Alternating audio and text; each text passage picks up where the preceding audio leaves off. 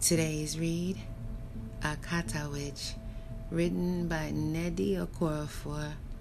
Chapter 6, The Skull. Sunny threw the book across the room. How am I supposed to read this, she thought. What a pompous, discriminating idiot of an author. If they have racism in the leopard world, this book is so racist against free agents. She sighed. The last thing she wanted was to return to Anatov still ignorant and prove the author right. As she grudgingly got up to get the book, something began to happen to it. Tiny black legs sprouted from the spine. Sunny fought hard not to flee. The legs suctioned themselves to the floor and pulled the book up, pages facing the ceiling. Sunny scrambled to the other side of the room as the book walked back to her bed, climbed up the side, and plopped itself near her pillows. The legs retreated back into the book's spine with a soft slurping sound. Sunny didn't move, staring at the book, waiting for it to do something. When nothing did, she crept toward it. Once at her bed, she slowly reached forward, planning to grab the book and fling it back across the room. When she was within an inch of it, the book flew open. She leaped back. The pages leaped this way and that. They stopped, and the book opened and stretched out so flat that she could hear its spine crack. She leaned just close enough to see what it had opened to. Chapter 4. Your Abilities. After a few minutes, she sat beside it, ready to run away if the book so much as shivered. She began to read. This will be new to you, since you are fresh from lamb country and have just entered the high society of leopards. Lambs are on a constant, unrealistic, irrational, and unnatural quest for perfection. They seek to have bodies with no blemishes or disease, that do not age, that have perfect eyes, noses, and lips all in the right places, that are thin like fashion models or muscular like athletes, that are tall, lacking warts, extra fingers, pimples, scars, that always smell fresh like flowers, etc. There are no lamb cultures where people do not strive for this inferior thing called perfection, no matter their definition of it. We leopard folk are nothing like this. We embrace those things that make us unique or odd, for only in these things can we locate and then develop our most individual abilities. Even you, free agent, have an ability given to you by the omnipotent, distracted, supreme creator. How to discover your ability? It's doubtful that you have the intelligence to figure out something so important, but here is something to think about. One's ability lies with those things that mark him or her. They can be talents like an affinity toward gardening or being able to play the guitar well. Often, they are things that lambs make fun of, imperfections. They can be physical, psychological, behavioral, and I do not mean things that are a result of your actions, like being fat because you eat too much and sit and play video games all day.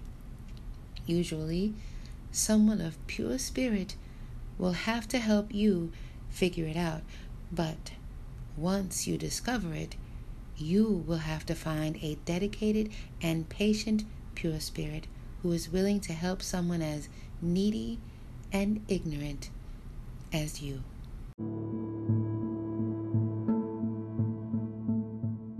Once Sunny got past the book's rude, condescending tone, she found it had plenty to teach her. She also found that the book itself was eager to be read. It made sure that it was always nearby. Sometimes it crawled onto her lap. The strange black legs were actually soft as mushroom stems and were careful to tread lightly. Over the next few days, when she wasn't in school or doing homework, she was reading fast facts. No time for television. She focused most on Chapter 8, very basic beginner juju. It was the juju called Ituk Nwan that most interested her. If she could get it to work, she would be able to leave the house for Saturday night's meeting with Anatab. There were only 4 ingredients, and most of them were easy enough to collect: chamomile leaves, palm oil, some rainwater. It was the 4th that she was worried about. The day before the big night, she stood in the sunny market with her black umbrella. She no longer needed it, but she didn't want to draw the wrong kind of attention. "Excuse me, miss," Sunny said to the meat seller. I'd like to buy a sheep's head." Her father was very fond of nkaubi, which was stew made with goat's brain. Lots of people were, so she wasn't doing anything unusual. And she had enough money saved up. The woman put the black sheep's head on a piece of newspaper and wrapped it up with more newspaper. Sunny couldn't think of any other way to ask, so she just asked, "Is that, my father told me to make sure it was an ebet, a sleeping antelope sheep." She knew her face was red with embarrassment. "Eh?" the woman said, frowning. "What are you talking about?" Suddenly, Sunny was very aware of her albinism. What must she have looked like, all bleached looking and asking for something that sounded straight out of a black magic cookbook? "Oh, nothing. This is fine," she said. She hoped it would be. She got home before her parents. She had to move fast. They'd be home within the hour. Her brothers were out playing soccer. Thank goodness, she thought. Perfect. She ran to the kitchen with her package and placed it on the kitchen counter. "Just do it," she said to herself, rubbing her hands nervously against her shorts. The faster, the less time to think about it. Easier said than done. The mere thought of the sheep's head nauseated her. She didn't know how her father could eat goat brains or how her mother could prepare them. She took a deep breath, then, as fast as she could, unwrapped the package. The head was black, the wool on its face a deeper black. It looked like one of her mother's wigs. She felt another wave of nausea. Even worse, its eyes were glassy and dry. Its mouth was open, its pink-purple tongue lolling out to the side. Its yellow teeth would never chew grass again. Its mouth would never be warmed by its breath. This couldn't be a sleeping antelope sheep. In the book, it said the face of a sleeping antelope sheep would look peacefully asleep in death. This one looked as if it had died in horror. "Well," she breathed, "work with what you have." She had no idea how she would get out of the house if the juju didn't work. Her brothers tended to play video games or watch movies well past midnight, even on school nights. The slightest noise brought her mother peeking into her room. If she were caught, her father would happily flog her. He'd certainly been looking for a reason to lately. She needed this juju to work. She grabbed a paring knife, paused, then gritted her teeth. She started scraping and cutting and gouging. The book said to use the skull, nothing else. She had to remove all the meat on and inside the skull. Biology, she thought as she worked, breathing through her mouth. She didn't want to smell the raw flesh. Think of biology class. She enjoyed biology, eagerly taking in the readings about microorganisms, animal systems, vertebrates and invertebrates. Still, at the moment, she found that the less she thought about the fact that this had been a living, breathing, pooing, buying, eating thing, the better. It took her a half hour to remove all the hair, skin, brains, and muscle. All she needed now was to rinse it well and let it dry until nighttime. She heard her brothers outside. She cursed. The counter was a mess. She quickly rewrapped the skull. Any moment, her brothers would burst in looking for something to eat. It was always the first thing they did when they came in. She grabbed a bunch of greens, onions, tomatoes, peppers, and spices from the fridge and threw them on the counter in front of the pile of flesh. She was taking out some dried fish when they entered. "Afternoon," Chukwu muttered, pushing her aside. Ugonna punched her shoulder. Neither even glanced at the counter. She smiled. Her dumb brothers never cooked. She didn't think they even knew how. A human being who needs food to live but cannot prepare that food to eat? Pathetic. In this case, it was an advantage. They weren't interested in any food until it had been cooked for them. "Were you playing soccer?" she asked. They took out bottles of Fanta and a bag of chin-chin.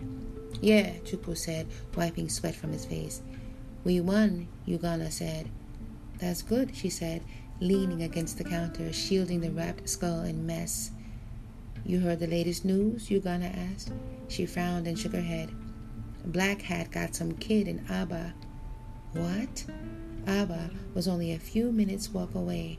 "Yeah," Chukwu said. "So, don't go out alone. If you want to go to the market, let us know." After they left, as soon as she heard the sound of the television, she collected herself and rinsed off the skull.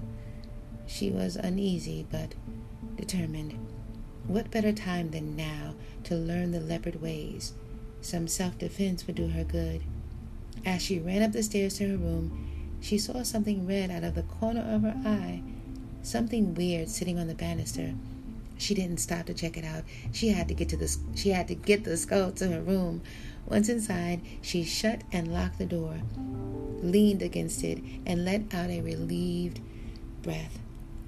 The skull was still wet. It was 5 o'clock. 6 hours and 15 minutes before she had to meet Olu, Sasha, and Chichi. She put the skull under her bed and picked up her purse full of chitim. She dumped them out and counted. There were 125, including the bronze, gold, and silver ones. She put 2 copper and 6 bronze ones back into the purse and threw in her lip gloss, some tissues, a package of biscuits, pen and paper, and a few naira notes. She piled the rest of the chitim in an old wrapper, tied it up, and pushed it far under her bed. She grabbed the purse, opened the door, and peeked into the hallway. The coast was clear. She dashed outside and hid the purse behind a bush near the house gate. Then she returned to the kitchen, cleaned up the mess, and spent the next hour cooking up a spicy red stew with chicken and bits of sheep brain for her parents and brothers. Full bellies meant heavy sleep.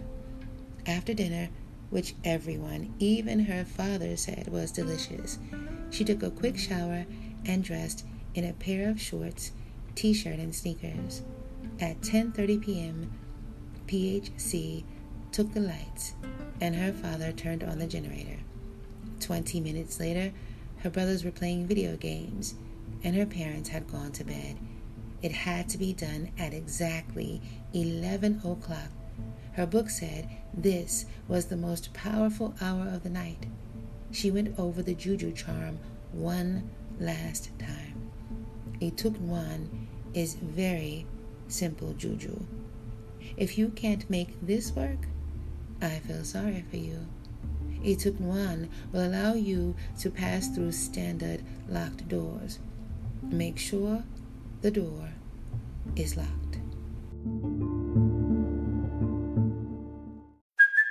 Hey, it's Kaylee Cuoco for Priceline. Ready to go to your happy place for a happy price? Well, why didn't you say so? Just download the Priceline app right now and save up to 60% on hotels. So whether it's Cousin Kevin's Kazoo Concert in Kansas City, go Kevin, or Becky's Bachelorette Bash in Bermuda, you never have to miss a trip ever again. So download the Priceline app today. Your savings are waiting. Go to your happy place for a happy price. Go to your happy price, Priceline.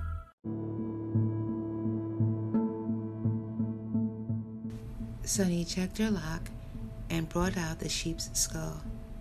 It was still a little damp.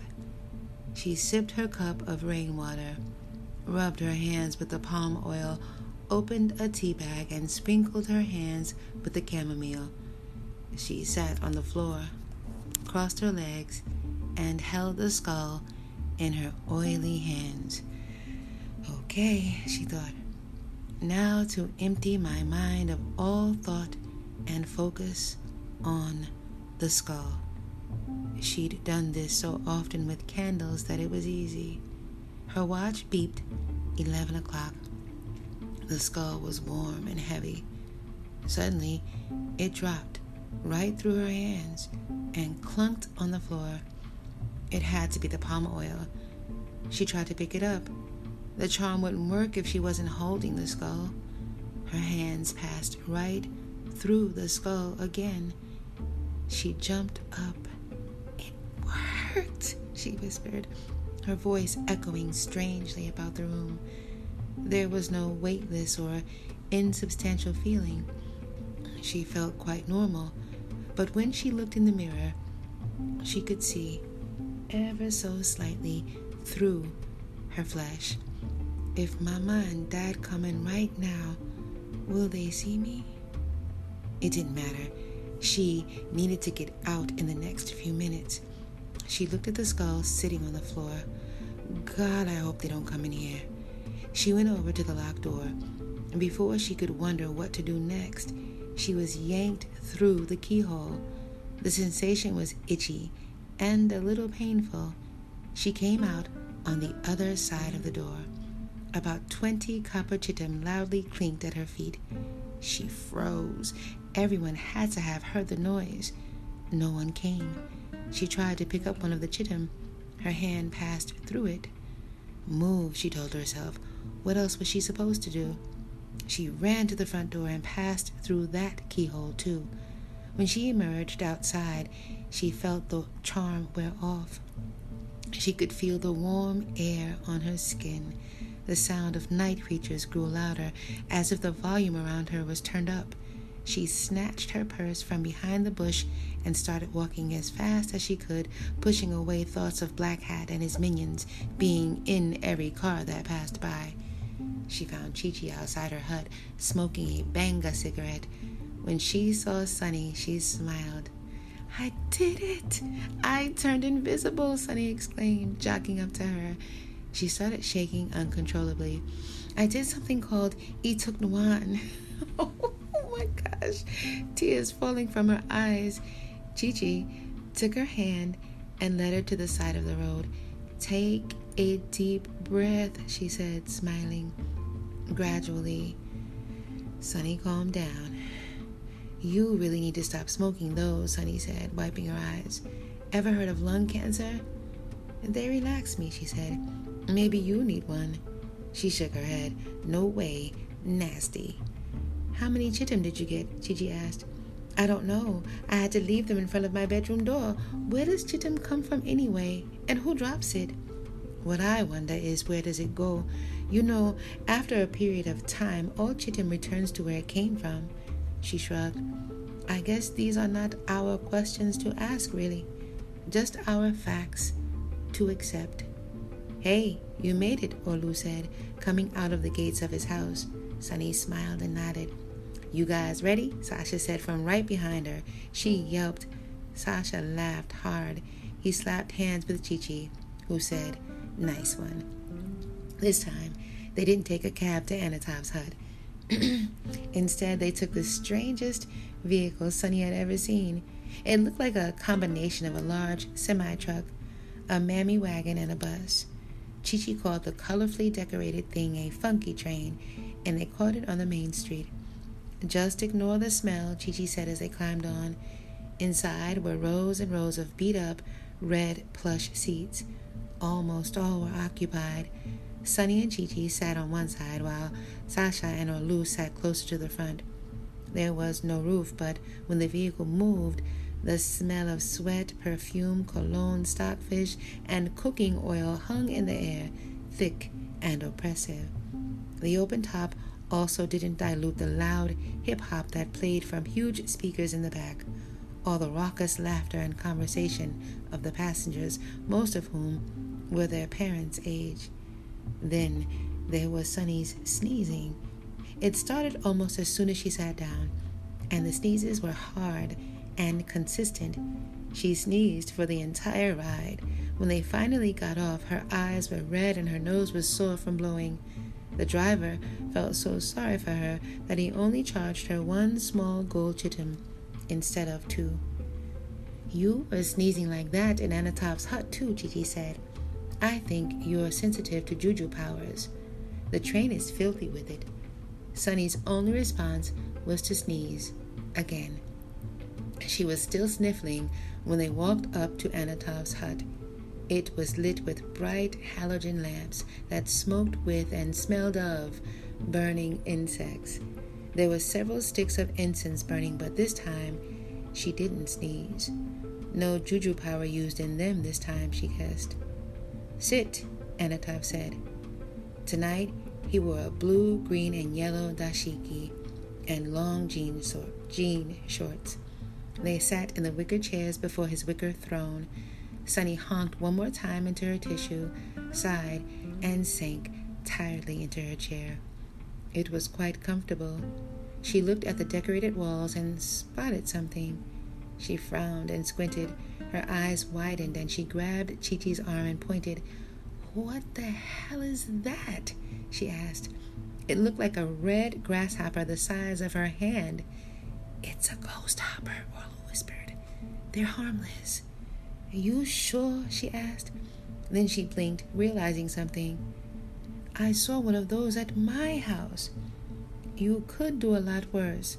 Some people would love to have those instead of what they do have." "There are more, aren't there?" she said. "More creatures I can see now." A tiny bronze chitim fell into her lap.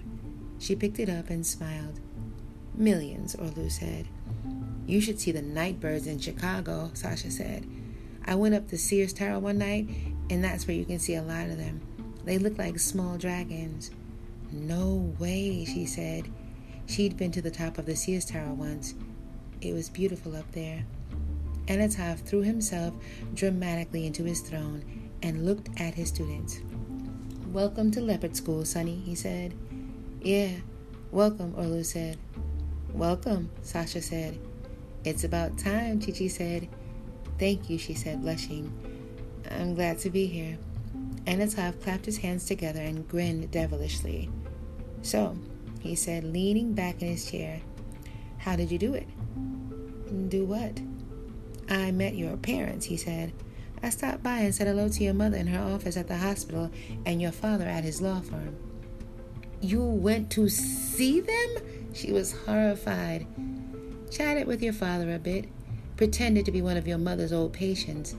Intelligent, hard-working folk, but strict, especially your mother. So how did you get out?" "I'm albino," she said with a sarcastic smirk. "I'm practically a ghost. What ghost can't sneak out of a house?" Anatov laughed. "You don't know how close you are to the truth, at least in your very specific case. But really, how did you do it?" "She worked an Ituk Nuan," Chi-Chi burst out. "From her free agent book. Isn't that great?" "The book said it was one of the easiest charms," Sunny said. "Yeah, for someone with experience," Chi-Chi added. Anatov cocked his head. "What kind of sheep head did you use?" "Well, the lady at the market looked at me like I was crazy when I asked about the ebet, the sleeping antelope, so I just got a regular sheep head." "Ha!" Anatov laughed. Even Sasha and Chi-Chi snickered. "Yes, I strongly doubt you'll find an ebet's head in your local lamb market," Anatov said. "An ebet is an albino sheep that can sleep so deeply it gradually becomes invisible. Its spirit goes to the spirit world until it wakes. You'd never find one in a lamb market." "So why did the charm work then?" she asked. "You answered your own question," Anatov said. "You're albino."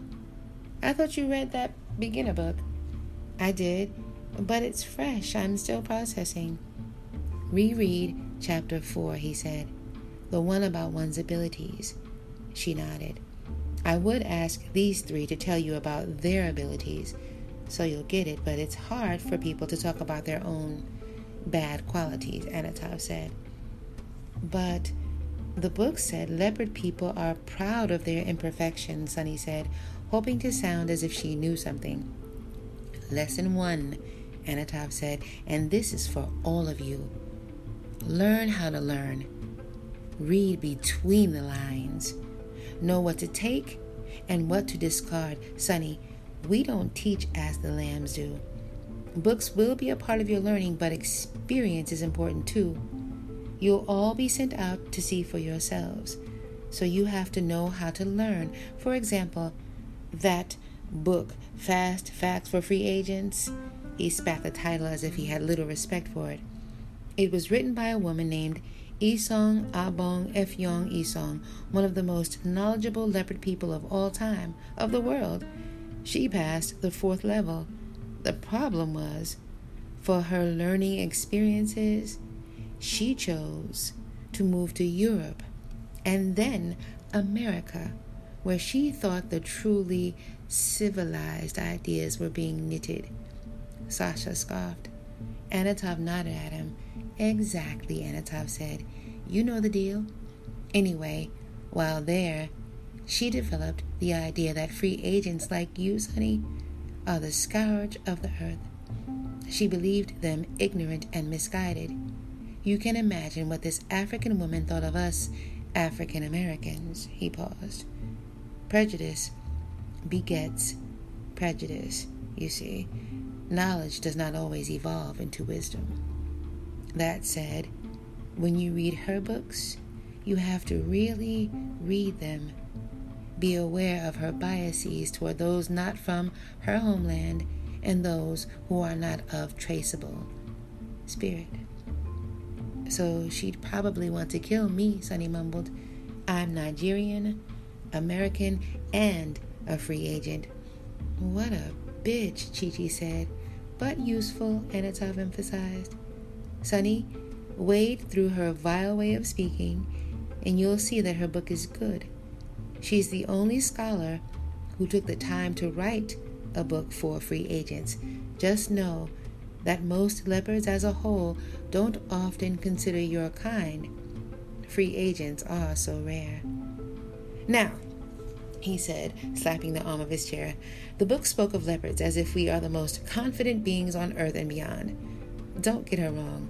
We are a confident people, and we do embrace those things that make us unique. However, we have insecurities and problems like any other humans. You all know why Sasha's parents got fed up and sent him here to live with Orlu's family, Anatov said. He glanced at Sasha, who looked at his hands. A troublemaker, through and through. Though he respects his parents, he has no respect for authority. And I can tell you, from personal experience, to be a young black man in America with a hatred for authority is a recipe for disaster. You see, Sasha can remember things, Anatov said. He has what lambs would call a photographic memory. He can read something and remember it word for word. On top of this, he has a lot of energy. You see the problem? He knows too much. He's always ahead. So how do you expect him to respect just anyone? How can you expect him to sit still? This young man is like 1,000 volumes of juju. Chi-Chi here is the same. It's rare to find two people so similar who come from different parents and countries. Chi-Chi would never have survived at your lamb school, Sonny. She'd have spent most of her time being punished for mouthing off. You know her. You must agree she has a big mouth. They all snickered. But, like her mother, like Sasha, she can read 1,000 books and remember what's in all of them. Most people would dismiss Chi-Chi and Sasha as disrespectful, uncouth children who can't even get through a year of school. They'd insist they were destined to be criminals and streetwalkers. Doctors would prescribe Ritalin for their ADD and then throw their hands up perplexed when it didn't work. But as leopard children, They are destined for great, great things. These two could probably pass their second and third levels if they were emotionally mature, which they are not even close. Chi-Chi frowned deeply at this, and Sasha rolled his eyes. Now, in Orlu's first few years of Lamb School, the teachers told his parents that he would never be able to read, Anatov said. When Orlu tried, the pages looked like gibberish. When he tried to write, his hand wanted to write backward or combine the letters. They said he had a learning disorder called dyslexia. Sunny glanced at Orlu, but he wouldn't meet her eyes. The moment the teachers told Orlu's parents this, they were elated. Orlu wasn't too happy. He was ashamed. The influence of Lamb Society is strong, but his parents knew that this was the key to what their son would be. And to have such a serious disability meant his talent would be amazing, and it is. Orlu can undo things. Throw a juju at him, and he can undo it and make it harmless or useless without ever knowing what he's doing. Everyone can work juju charms. Some of us better than others, but few can undo them on instinct. Once I started teaching Orlu how to hone this skill, his ability to read kicked in, Anatov said. When I am through with this boy, no one will be able to harm him with any kind of juju. And that brings us to you, Sonny. He paused. Everyone looked at her and her skin prickled. Your name reflects the sun, like the color of your skin, no? He grinned. An ugly, sickly color for a child of pure Nigerian blood. Everything about you is wrong. Your eyes, your hair, your skin, otherworldly. Sunny frowned, but held Anatov's eyes. What has the Supreme Being endowed you with, eh? He said. They say your kind has 1 foot set in the physical world and 1 foot set in the wilderness. That's what we call the spirit world. Do you believe you have that here and there quality? No, she said. Believe it. To be leopard and albino is often a rare gift, he said. Can any of you guess what she can do? That's easy, Chi-Chi said. She can make herself invisible. And why is that? Because she has the natural ability to go into the wilderness whenever she wants. That's what makes her invisible. She can mess with time, too, Sasha added, for the same reason. Time doesn't exist in the wilderness. Right, but that is a more difficult skill to harness.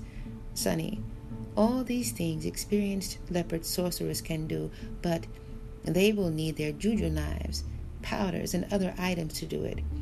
You can do these things without any of that once you learn how.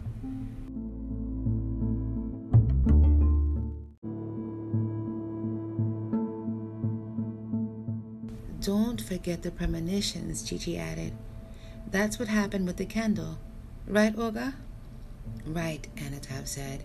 Because you can go into the wilderness, you are susceptible to wilderlings, showing you things for whatever reason. Wilderlings? She said. Her mouth went dry. Creatures, beasts, and beings from the wilderness, Anatov said. So because I'm a leopard albino, I can, yes. Certain attributes tend to yield certain talents. Very, very tall people tend to have the ability to predict the future through the stars. Very, very short people tend to make plants grow. Those with bad skin usually know and understand the weather. Abilities are things people are able to do without the use of a juju knife, powders, or other ingredients like the head of an evet. They just come naturally. That's enough for now, Anatov said. Orlu, Chi-Chi, last lesson I had you go out to the street folk and talk to them. I wanted you to see them, to understand how it is they live. I had you go out with sacks of food. So, we went out and helped, Orlu said. He looked at Sasha as he said it. But 2 men tried to rob us. Chi-Chi blew lockup powder on them. We left them on the side of the street, groaning with cramped muscles. We were lucky they only had knives. Knives? Sonny cried. But most of the people we met, they were either homeless or just too sad to go home or were trying to find home. They were happy to see us, Orlu said. Well, maybe they were happy to see the food we brought them. They thought we were angels, Chi-Chi said. And did you sit and talk with them? Anatov asked. Orlu and Chi-Chi nodded. What did you learn? That all those people, they have stories and lives and dreams, Orlu said. And that sometimes right is wrong and wrong is right, Chi-Chi added. Anatov nodded, looking pleased. Sasha, from what I understand, the scholar you worked with in the United States, Jose Santos, sent you and his other students backpacking from San Francisco to some small town deep into Mexico? Sasha nodded. For 2 months, I perfected my Spanish. We were robbed 3 times at gunpoint. It was great. I met Jose once, years ago. I admire him, Anatov said. Now, you 2, you 4, are my students. My job is to guide you. He looked mainly at Sonny as he said this. You will learn about yourselves from me. You'll learn new and old juju, and I will help you, if I can, to pass your levels. And I'll send you out there into the world to catch your lessons. Fear?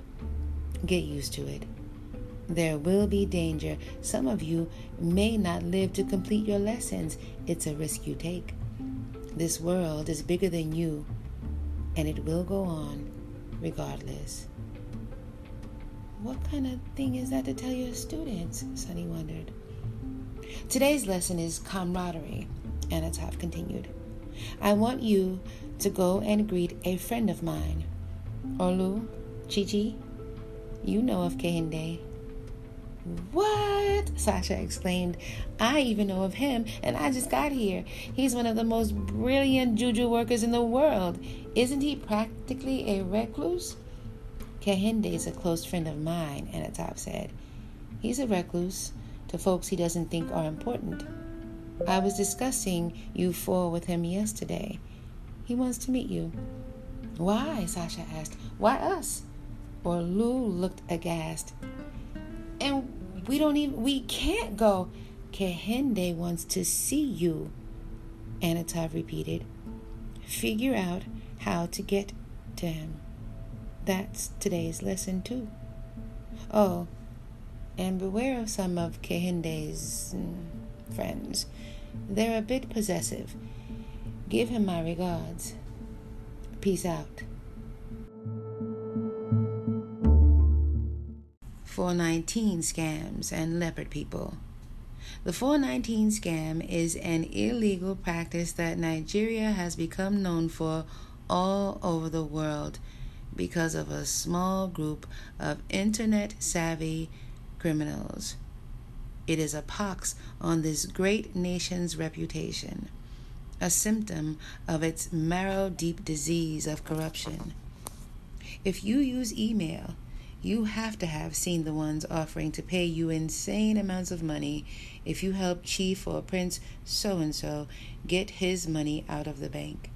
That is an example of the billions of 419 scam emails sent out daily. In Nigeria, Leopard 419 scammers use a blend of internet technology and juju to make the target individual's electronic funds disappear and reappear elsewhere. Thankfully, even these people cannot tamper with whatever provides us with chitim. Still, Leopard 419 scammers can get up to some darker business in the lamb world. It is believed that as we speak, some are using the net to design a network of virus-driven, juju-powered supercomputers so infectious that they could bring down the lamb world's biggest economies with a few pecks of the keyboard. We will speak no more of this here. If you are approached by one of these criminals, decline involvement from fast facts for free agents.